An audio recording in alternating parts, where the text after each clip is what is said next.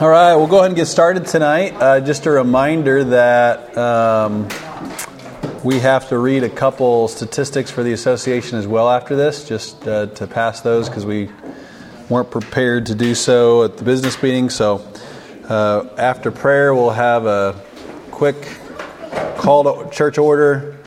We'll have them read those statistics, and then we'll be able to get out of here. So thanks for everybody coming tonight. And sorry that I was a little delayed getting the outline here to you. There's a hole punch going around. You shouldn't have to mess with the setting at all on those. Hopefully we can get done with this third chapter. Hopefully you've had a chance to take a look at it. So we'll go ahead and begin reading in Acts chapter 3. Of course, we just came out of the day of Pentecost, and we'll read these first 10 verses. Acts 3 and 4 kind of should be pushed together in one sense. Obviously, I understand why they divided it. It'd be super long otherwise, but the event kind of occurs across two chapters. And so tonight we're going to look at the actual event, which is going to be discussed in chapter 4 some. And it says this in verse number 1, though it says verse 3 on yours. Now Peter and John went up together into the temple at the hour of prayer, being the 9th hour. So what time in the day is that, the 9th hour? 3 p.m. So remember, 6 o'clock starts the day, 6 a.m. 9 hours after that, it's 3 p.m. And a certain man lame from his mother's womb was carried, whom they laid daily at the gate of the temple, which is called Beautiful, to ask alms of them that entered into the temple, who, seeing Peter and John about to go into the temple, asked an alms. And Peter, fastening his eyes upon him with John, said, "Look on us." And he gave heed unto them, expecting to receive something of them. Then Peter said, "Silver and gold have I none, but such as I have give I thee. In the name of Jesus Christ of Nazareth, rise up and walk." And he took him by the right hand and lifted him up. And immediately his feet and ankle bones received strength. And he, leaping up, stood and walked and entered with them into the temple, walking and leaping and praising God. And all the people saw him walking and praising God, and they knew that it was he which sat for alms at the beautiful gate of the temple. And they were filled with wonder and amazement at that which had happened unto him.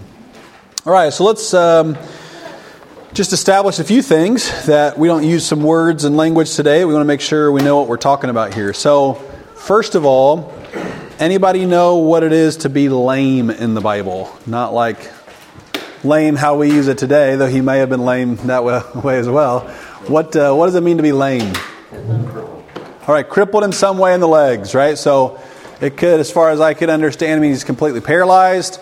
It could mean that he had a substantial limp. Man that came to mind as I was looking at this, and there's a reason why this guy came to mind, because later in the story, we'll maybe talk about it for a moment. Mephibosheth, Jonathan's son, so King Saul. King Saul had a son, Jonathan. Jonathan had a son, Mephibosheth. If you remember in the battle at the end of, I think, 1 Samuel, they were rushing away. The servant grabbed him, dropped him off the horse. He injured himself. And then he's the guy that King David said, "You're going to eat at my table all the time." And he says, "What am I but a dead dog? Why do you give me this privilege of sitting here at the king's table every time I eat?" So I think that story may become relevant to this here in a minute. But being lame just means you're in some way handicapped, evidently from the waist down. Alms. What are alms in the Bible? Anybody? Contribution.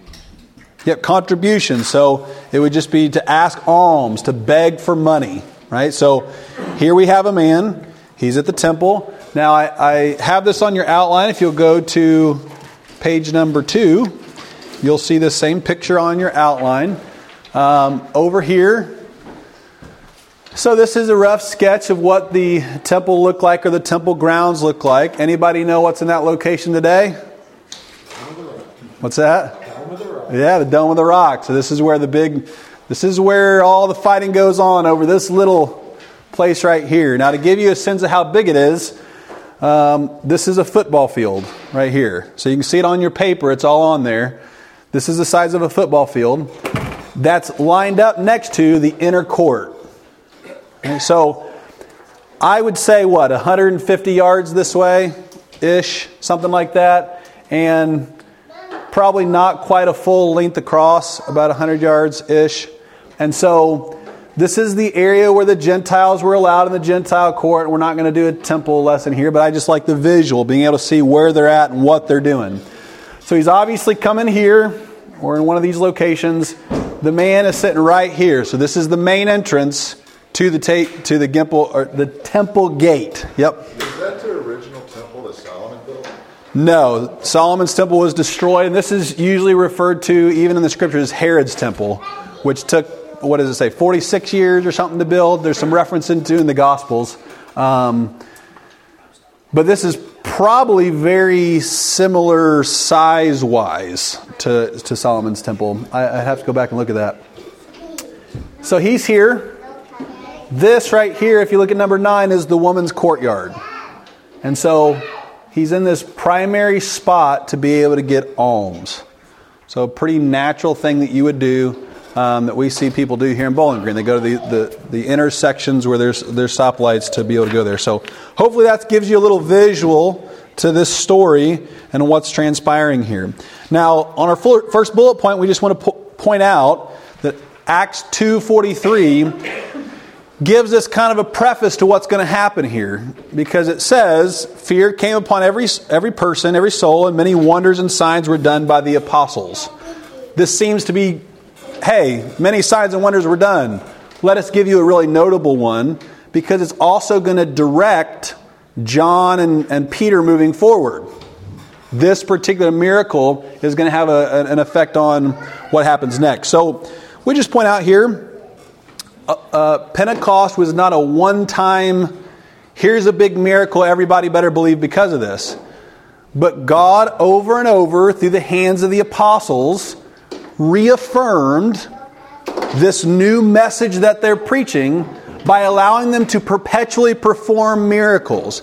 Now, to me, that would be very important. I always think of myself, if you're wanting me to convert from Christianity to Islam, or some radically different religion, maybe you pulled a sleight of hand. Maybe you were like Pharaoh's magicians, and you were able to somehow turn that and do the staff into a snake, maybe one time.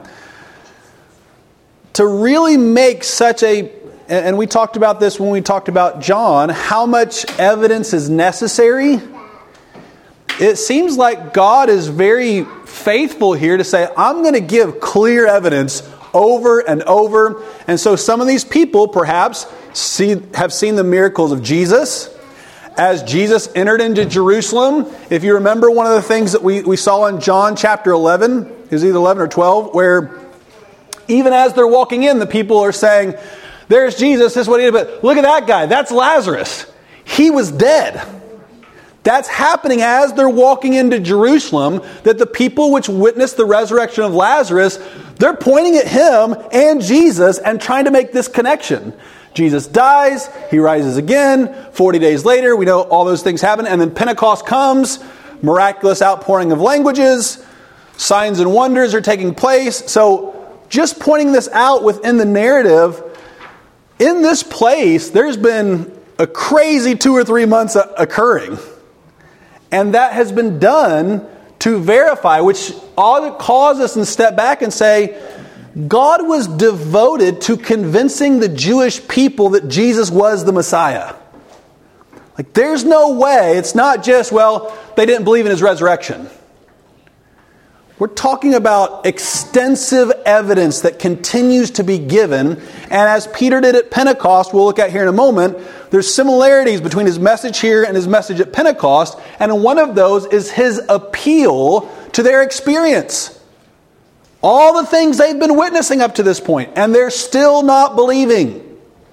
And I think that's an important point. But I want to say, it seems like Acts 2:43 kind of gives us a thesis to what's going to be going on here. Now, I want to ask this question. I haven't thought through it. I wanted to wait here just to hear what you all thought before I really thought through these questions. Remember, it's the temple was at the same time that it was the ground zero for Pentecost, it's also ground zero for all of the people that had plotted against Jesus. all the things that had transpired there to see him die. And there's obviously a big motive in silencing this cause still. And so, from the apostles' vantage point, like they go to the temple and they just keep going back. And there was something about that just seemed remarkable to me. That, yes, it's ground zero for the miracles, but it's also ground zero for if there's going to be a plot to assassinate you, it's probably going to be centered at the temple. And so, do you make anything of the fact that they're not fearful in going back to the temple? They just keep going back. And if you'll notice in the text it says, during the hour of prayer. I don't know exactly what that means. There's an answer to that, but it's obviously at a coordinated time where they're all gathering for some sort of prayer. So, do you make anything out of that, or does it not seem like particularly relevant to you, the fact that they're continuously going back of a place that may pose them some risk? All right, so this man is lame, so they begin to come in here for the hour of prayer. It notes the man is lame from birth. Now, Sister Mary reached out to me as she was going to be teaching the kids and asked a question that had been going through my mind, and I had put in this outline about the significance of being lame and maybe how it relates to this story. So, if you look at the second bullet point, I think the last two full sentences, it starts, this diagnosis. Fourth to last line.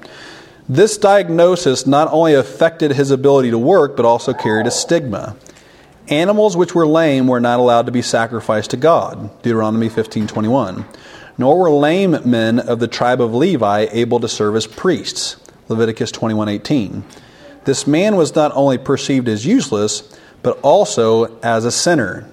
Now, I referenced John 9 there because you remember when they approached the blind man who had been blind from birth, even the disciples asked Jesus, is this man blind because of his sins or because of his parents' sin? And so just pointing out here, there's this, in the Jewish culture, at least to some degree, there's this presupposition that if there is something wrong with you, it's due to sin of some degree. Because of you, your parents. So he's got that stigma. The Levitical tribe, you cannot serve as a priest. Animals can't, if they're lame, be sacrificed to God. So that got me asking myself the question, so were lame people allowed to go into the temple? Anybody know the answer to that or ever looked at that? So Sister Mary and I were led to the same scripture text, if I can find it here. I think it's 2 Samuel 8. If you can go there real quick. I think it's 2 Samuel 8.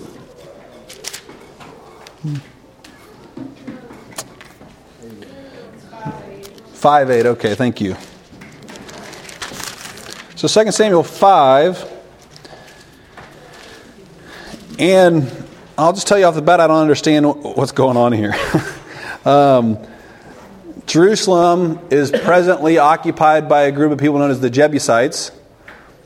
I think in verse 6, the Jebusites are trying to insult David. And I think they're saying, we have such a fortified city that even the lame and blind can defend our city from you. And of course, David takes exception to that. He immediately goes in by God's help and he conquers this stronghold. It becomes the city of David. And then verse 8 and 9, 8, 9, and 10, 8, I guess 8, 9, 8, 8's the primary one here. It says this, and David said on that day, whosoever getteth up to the gutter and smiteth the Jebusites and the lame and the blind that are hated of David's soul, he shall be chief and captain. Wherefore they said, the blind and the lame shall not come into the house. So, I don't get the first part of that verse. I think I understand the second part of that verse is saying, this is why they say, the blind and the lame shall not come into the house of the Lord. So whatever the first part is meaning, the summary of it, the narrator of 2 Samuel is saying, so this is why from this event comes the idea that the lame and the blind cannot enter the house of the Lord. But again, I looked at this in the other versions of the Bible and just I have theories, not that it's going to matter too much here. So what Sister Mary said, I think she had read some either commentators or she sent me a link to somebody that said they thought, and it seems a reasonable or a plausible interpretation here, that the Pharisees or the Sadducees were going back to this verse to wrongly prevent lame people from coming into the temple, which meets standard practice of that group, right? Anything they can do or distort to become really legalistic, they often did that. And so it seems like what they're doing or what they did was say, lame and blind people are not allowed to come here because David, and I'm summarizing here, cursed them back when he overtook Jerusalem that they would never be able to come into the temple. And Samuel is saying, that's why people can't come in here. Now, interestingly enough, 3 chapters later, he grants a lame man permanent ability to be at the king's table and eat for free. So it seems a little odd for us to think that David had some bias against lame people whenever he then invites his enemy's grandson, although his best friend's son, to come in and be in the temple there. So a lot of things at play there. I don't know what all that means. In the very end, I guess here's what I take out of the emphasis that we find in Acts here in a moment, is that it seems to make a big point that he is lifted up and he enters the temple leaping and praising God and rejoicing. And the people, once he gets in there, they recognize him. And they begin to rejoice. Both of those parts makes it seem like, to me, he had never been allowed to go in the temple before. Past the beautiful gate. That was the place he had to stop because of the perversion of the law. So not only is he excited that he's able to be healed, but after being healed, he's now granted presence into the temple. And so that's double the rejoicing, and also kind of explains in part, the amazement of the people. This guy's always been out there for his whole life begging. And now he's in here and he's walking. He was healed. And they all begin to rejoice, and they go up to Solomon's porch there where Peter's going to preach here in a moment. So threw out a lot at you and don't feel certain about most of it. And it doesn't change the story, but to me it adds a different, maybe an extra component to it. Anybody have any thoughts about some of those things? Or have you looked at that? Is there a version you've looked at that seems to give more clarity about 2 Samuel? Anything you want to mention about those verses?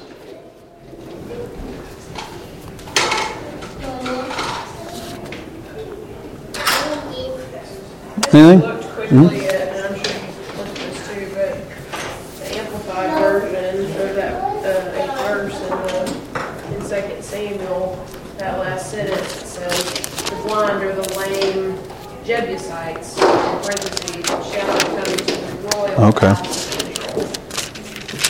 And I wonder, I mean, obviously I don't know anything about where this version got that information, but I wonder if that's like, and you may have said something just like what I'm about to say, and I just wasn't following because I was looking at this.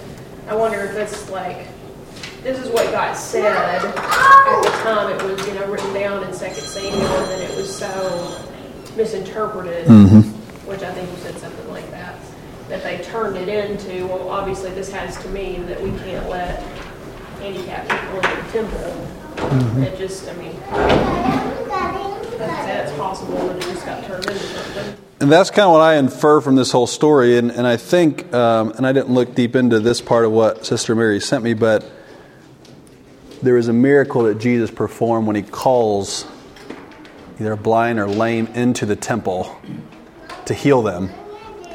And how that was a violation, that was looked at by the temple goers as a violation of that law that they misinterpret right here, because I couldn't find anywhere else where it says anything about the lame and the blind. Now, I will say this. There's a reason, a good reason, why the lame and blind animals or Levites could not serve. That is different from entering into the temple. What would be the primary reason, justifiable reason, why God said if you're a lame or blind Levite, you cannot serve as a priest?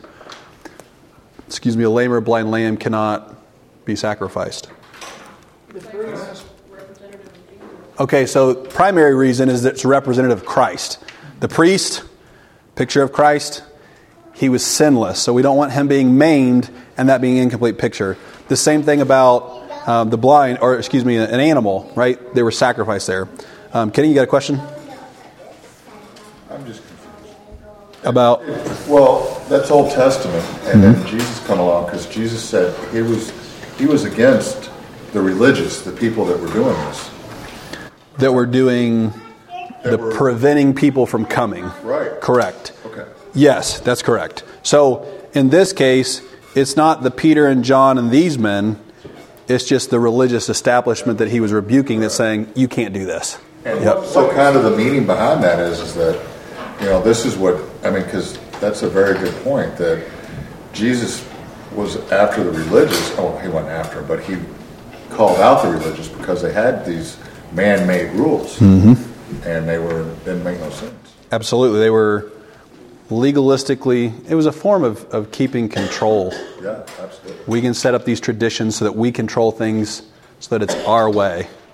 And so Jesus came, and I don't think it was as much about even those men being that way as much as it was primarily a distortion of what God had established. That don't give God this blame for all these things. God didn't do this. This is man stuff. Danny? And was the prohibition against Levites that were crippled or blind, was it part of the law the same way as not sacrificing the blemish? Correct. Okay, so that was correct. Correct. Their prohibition against blind and lame people coming into the temple. Into the temple, yep. That was a miss. That was probably a perversion of 2 Samuel 8.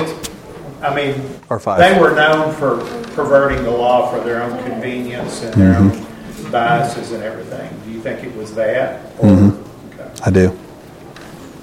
I just want to make sure you all know it. That's not super clear. We're inferring this.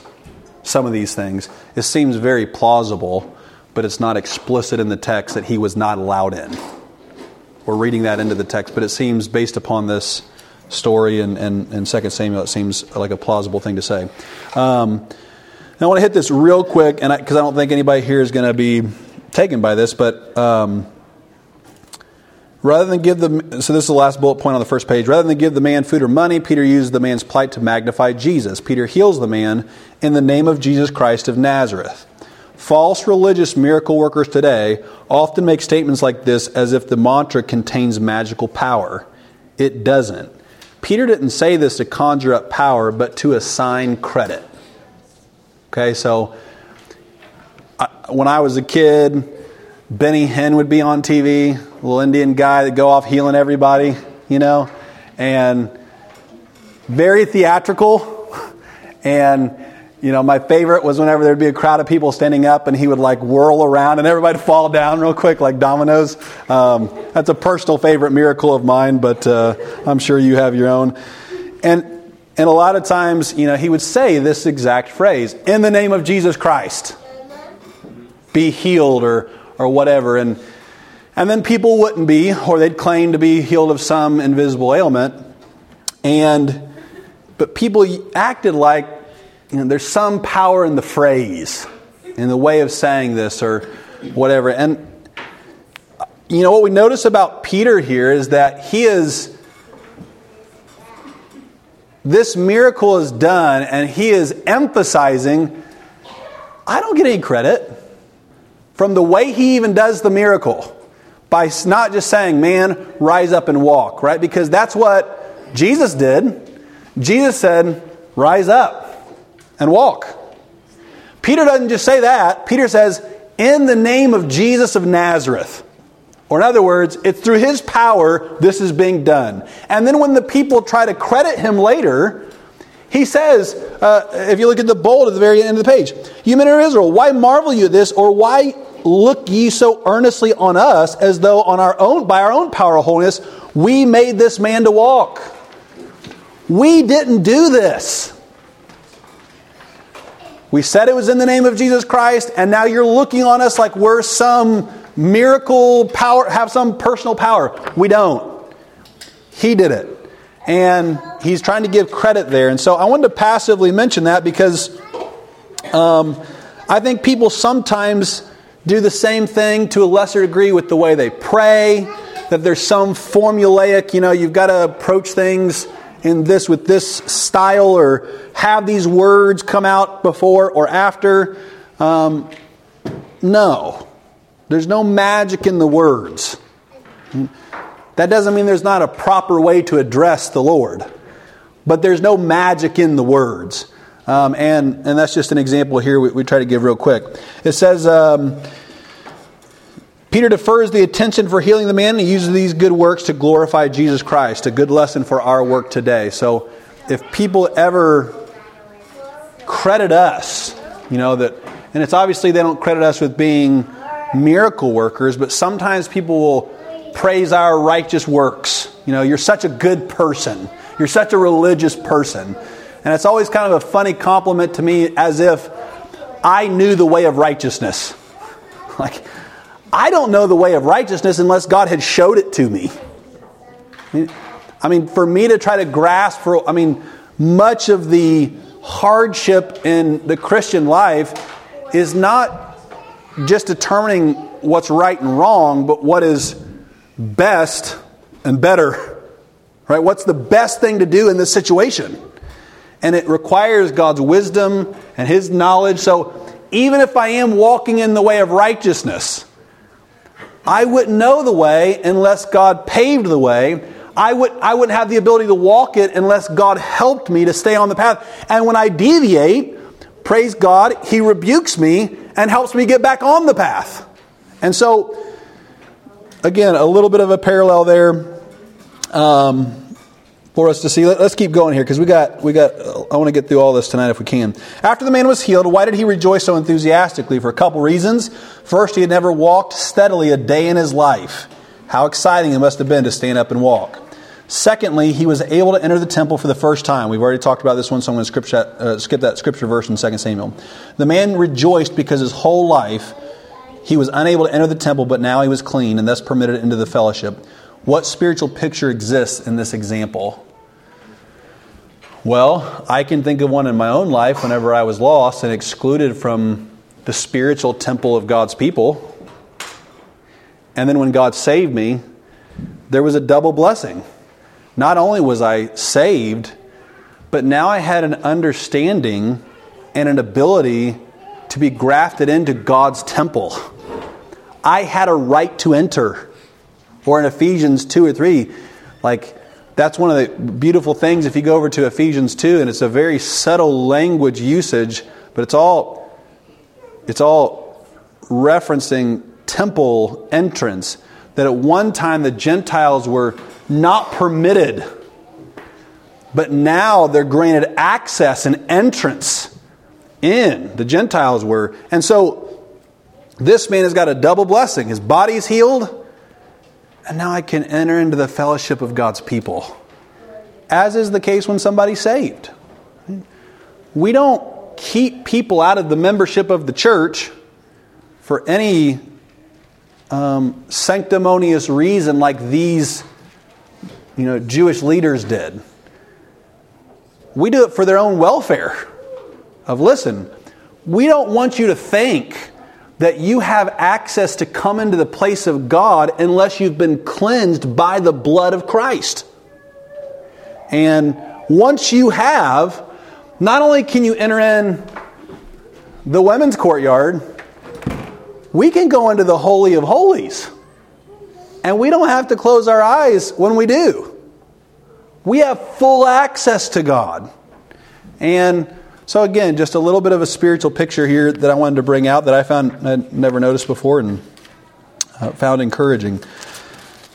Let's read the rest of the chapter here, verses 11 through 26. Anybody have any comments about that before we move on? All right. So this is verses 11 through 26, and this is the kind of response to some of these things. It says this, "And as the lame man which was healed held Peter and John, all the people ran together unto them in the porch that is called Solomon's, greatly wondering." So again, this is where it's moving from. So evidently, he's begging here, he's healed right here. He comes in, and somewhere here, there is a lot of rejoicing that begins to take place, and people begin to recognize him. And just my own mind saying, well, if they went here, then they probably went through here. And I can just imagine people saying, I've seen you right here for 30 years. And you don't have to go there anymore. Just what exuberance they all would have had saying, you were just here an hour ago. And now you're not. And then they finally make their way here. Presumably, there's a courtyard of people here, right? Or they had come up here on what appears to be like a wall or a walkway, and Solomon begins his sermon right here. And this is what he says. "You men of Israel, why marvel ye at this, or why look ye so earnestly on us, as though by our own power or holiness we had made this man to walk? The God of Abraham and of Isaac and of Jacob, the God of our fathers, has glorified his Son Jesus, whom ye delivered up, and denied him in the presence of Pilate when he was determined to let him go." Now, I want to pause there for a moment because I'll miss this just in the mix of things. You that were here for our study on the book of John, remember when we were kind of debating a little bit or trying to figure out Pilate's attitude towards Jesus? We were trying to look into, was he more merciful? What was his attitude towards Jesus? To me, this is a little evidence on the side of him being sympathetic, because Peter says, Pilate was determined to let him go. Right? So when I read that, I went back to our study. I thought, wow, that's fascinating. It kind of helps us to read the intent of Pilate a little bit. Those questions, so if you go back to John and you read Pilate's words, recognize the angle of those words is, I'm trying to let him go. So kind of put that into your wheelhouse as you begin to read, when you go back and read about Pilate. "When he was determined to let him go, but you denied the Holy One of the just, and desired a murderer to be granted unto you, and killed the Prince of Life, whom God had raised from the dead, hath raised from the dead, whereof we are witnesses. And his name, through faith in his name, hath made this man strong, whom you see and know. Yea, the faith which is by him hath given him this perfect soundness in the presence of you all. And now, brethren, I wot that through ignorance you did it, as did also your rulers. But those things which God before has showed by the mouth of all of his prophets, that Christ should suffer, he hath so fulfilled. Repent ye therefore, be converted, that your sins may be blotted out, when the times of refreshing shall come from the presence of the Lord. And he shall send Jesus Christ, which before was preached unto you, whom the heaven must receive until the time of restitution of all things, which God hath spoken by the mouth of all of his holy prophets since the world began. For Moses truly said unto the fathers, A prophet shall the Lord your God raise up unto you of your brethren, like unto me. Him shall ye hear in all things whatsoever he shall say unto you. And it shall come to pass that every soul which will not hear that prophet shall be destroyed from among the people. Yea, and all the prophets from Samuel and those that follow after, as many as have spoken, have likewise foretold of these days. Ye are the children of the prophets, and of the covenant which God made with our fathers, saying unto Abraham, And in thy seed shall all the kindreds of the earth be blessed. Unto you first God hath raised up his Son Jesus, sent him to bless you, in turning away every one of you from his iniquities. And that last verse is such a good verse. I want to read that again. Unto you first God, having raised up his Son Jesus, sent him to bless you, in turning away every one of you from his iniquities. Now, for all of those of you that want to dog on the doctrine of Calvinism, every one of you, he sent him to turn every one of you. The intent of God was not for the elect, it was for every one of you to be turned despite the fact that they wouldn't. Some of them wouldn't. So let's kind of look at a few things here.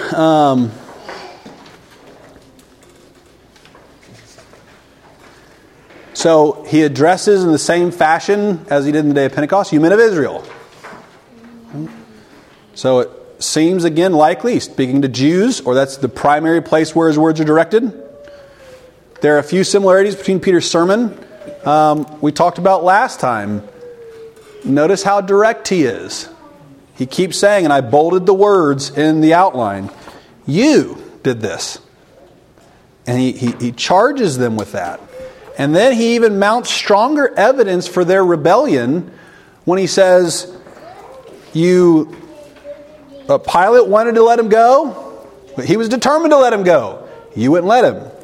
You had a murderer that could have come, Barabbas, and you still didn't want to do it. And then I love how, and then he says in verse 14, you denied. And then I love the way that what he calls Jesus. He doesn't just say Jesus. He says, the Holy One, the Just, the Prince of Life. I just love how when people describe Jesus, just how slightly different fragrance that it gives about who he was. And this is certainly one of those cases, to me at least. He appeals to their own experience. You did this. Here's what, and he does that throughout the sermon like he did in the day of Pentecost we talked about. Notice, since he's speaking to Jews, what does he use to convince a Jew? The Old Testament. And to me, this is where Peter pours it on about as thick as he possibly can, where he's saying, all the prophets. That's a big statement. It's one thing if I say, well, there was one guy, and I wouldn't say this, but I've twisted his words to make it mean this, that Jesus is the Messiah. But he's so confident in what the Old Testament foreshadowed Christ that he just says, every prophet. Jesus used the words from Abel to Zechariah. All the prophets testified of his death. And to me, that would be a terrifying thing if you have a big book and in that big book you're saying, well, this verse doesn't mean this. And somebody's like, well, maybe not, but every verse in the Bible means that. You'd be like, whoa. It'd scare you, right? If you're insisting on trying to pick apart and cut apart little things to disprove points, and somebody's saying, no, all of it leads to him. And that's what he does. He calls out and he says, and then he does something, and if you're a Bible student who's curious about the Old Testament prophets being used, a major prophecy that was focused on by Jews then and Jews now is Deuteronomy 18:15. Because remember, what Jews then and now are looking for is a figure, a person. They don't know exactly what he's going to look like. They don't know, but there's this description of him. And some descriptions are a little vague in the Old Testament, and some are very pronounced. One of the most pronounced one is Deuteronomy 18:15. And Deuteronomy 18:15 is where Moses is speaking, and it's kind of his exit out of leading the children of Israel. And he says, there's going to be a prophet like me that's going to arise among you. Now, like Moses, I think there's a specific meaning to that. It's not just random facts about Moses that apply to Jesus. What do you think specifically about Moses Jesus was like? Because there's a description in the Old Testament of Moses. There's a way that he's described. And very few prophets ever meet, or leaders of God's people meet this exact description. Jesus certainly does. Mighty in word and in deed. He was a man mighty in word and in deed. And what that means is this. Most prophets in the Old Testament, when they were called by God, were mighty in one or the other. They were men of a lot of works and deeds. So think of Joshua. Right? Joshua comes. He certainly does a whole lot of miracle type things, right? They cross the Jordan on dry ground. He comes in, you got the wall of Jericho. All these things. He's mighty in deed. Actions, work.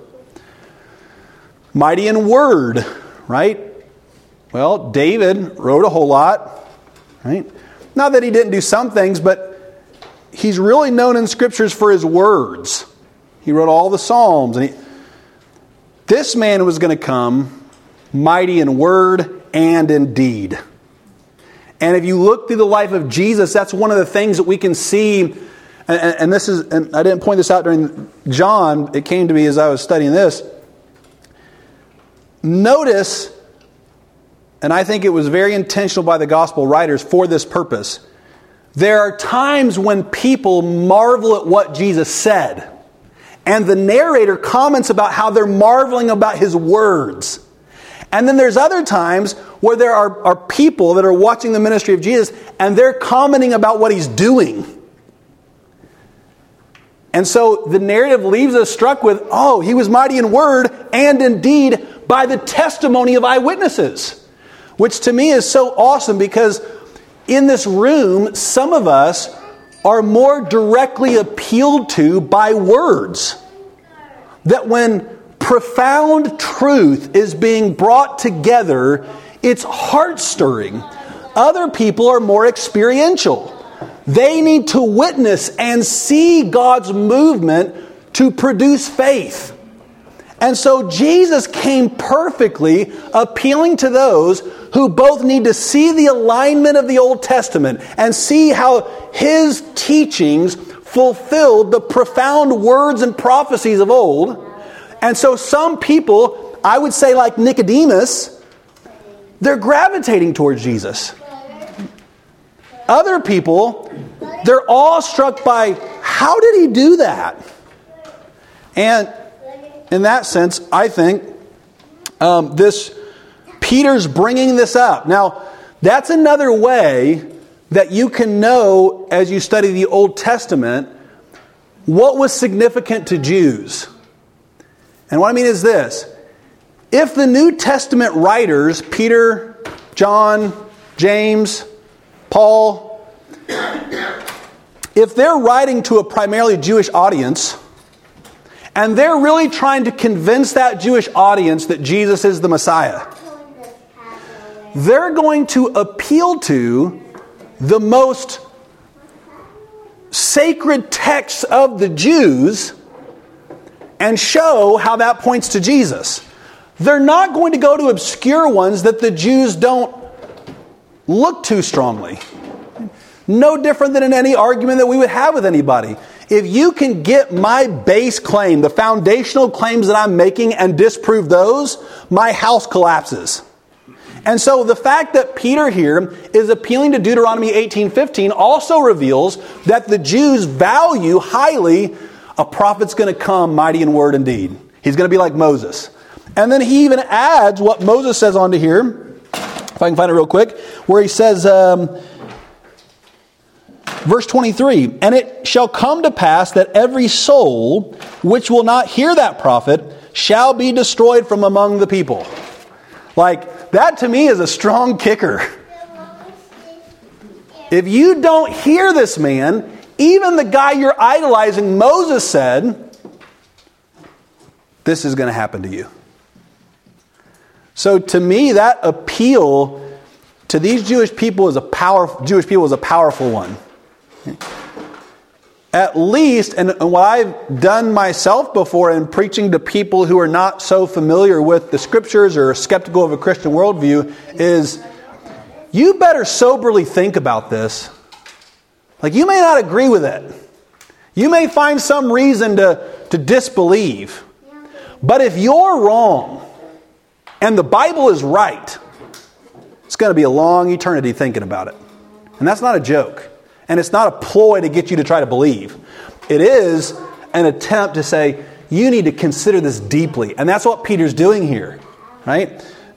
And yet he's quoting the very words of the man that they lifted up and worshipped, Moses, to try to provoke that response in them. And so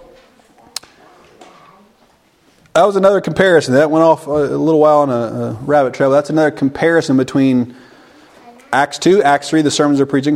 And I want to bring up one thing that I appreciate, and that kind of backs something that Danny said last week or maybe the week before about the tenor of Peter's message. Right? That in the same way that he is direct and he is appealing personally to them, notice what he says in verse 17. And now, brethren, I wot that through ignorance you did it, as did also your rulers. Like, I love that because it's such a merciful statement. I know you did this out of ignorance. And that spirit must be in us. When you're out in the world and you see people profaning the name of Jesus, ridiculing Christians, persecuting Christians, 99% of the time it's through ignorance. And so I take great exception to the pride and presumption of a man to go to a public place. And I saw this on a college campus that Kathleen and I went to. We would see this occasionally. In the spring, this preacher would come out on the college campus and he would, I'm not even going to call it preaching, he would denounce, he'd just yell at people. You know, you can be walking by and just, you're a sinner. And just beat people down. And, you know, there's like, you don't even know me. And it's obvious you don't want to. And here, the tone of Peter, and here's what just adds the layer of amazement to me. He just said, you denied the Holy One. You chose a murderer over the Messiah. But I know you did it in ignorance. Like, what compassion to charge somebody with murdering the Messiah and then saying, but I know you did it ignorantly. And so did your rulers. Like, remember, the rulers were the ones that plotted. And yet still there's room in Peter's heart for compassion, because in the end, he wants what Christ wants, all to be saved.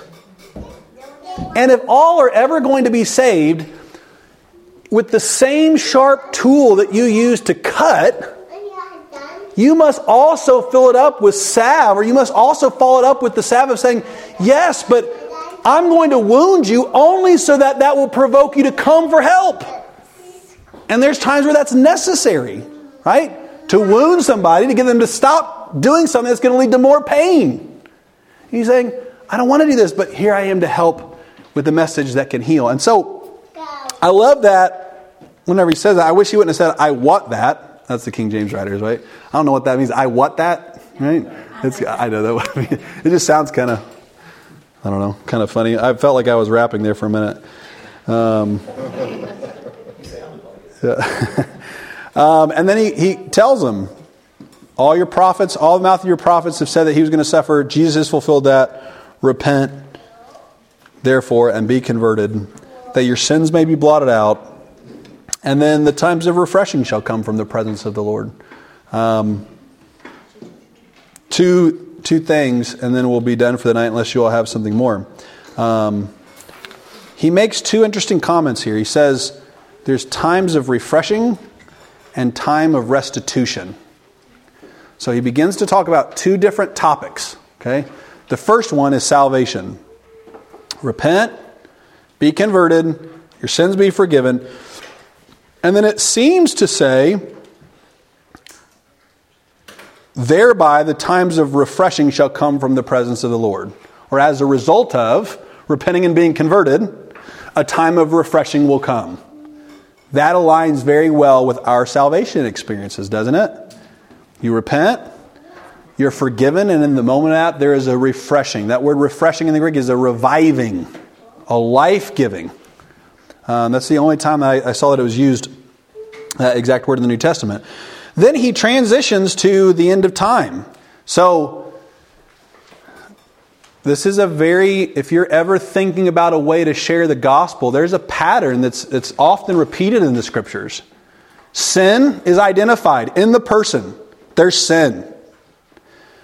There's the message of Christ. Jesus, He's the Messiah. He's the one you have to trust. As a result of those two things, repent.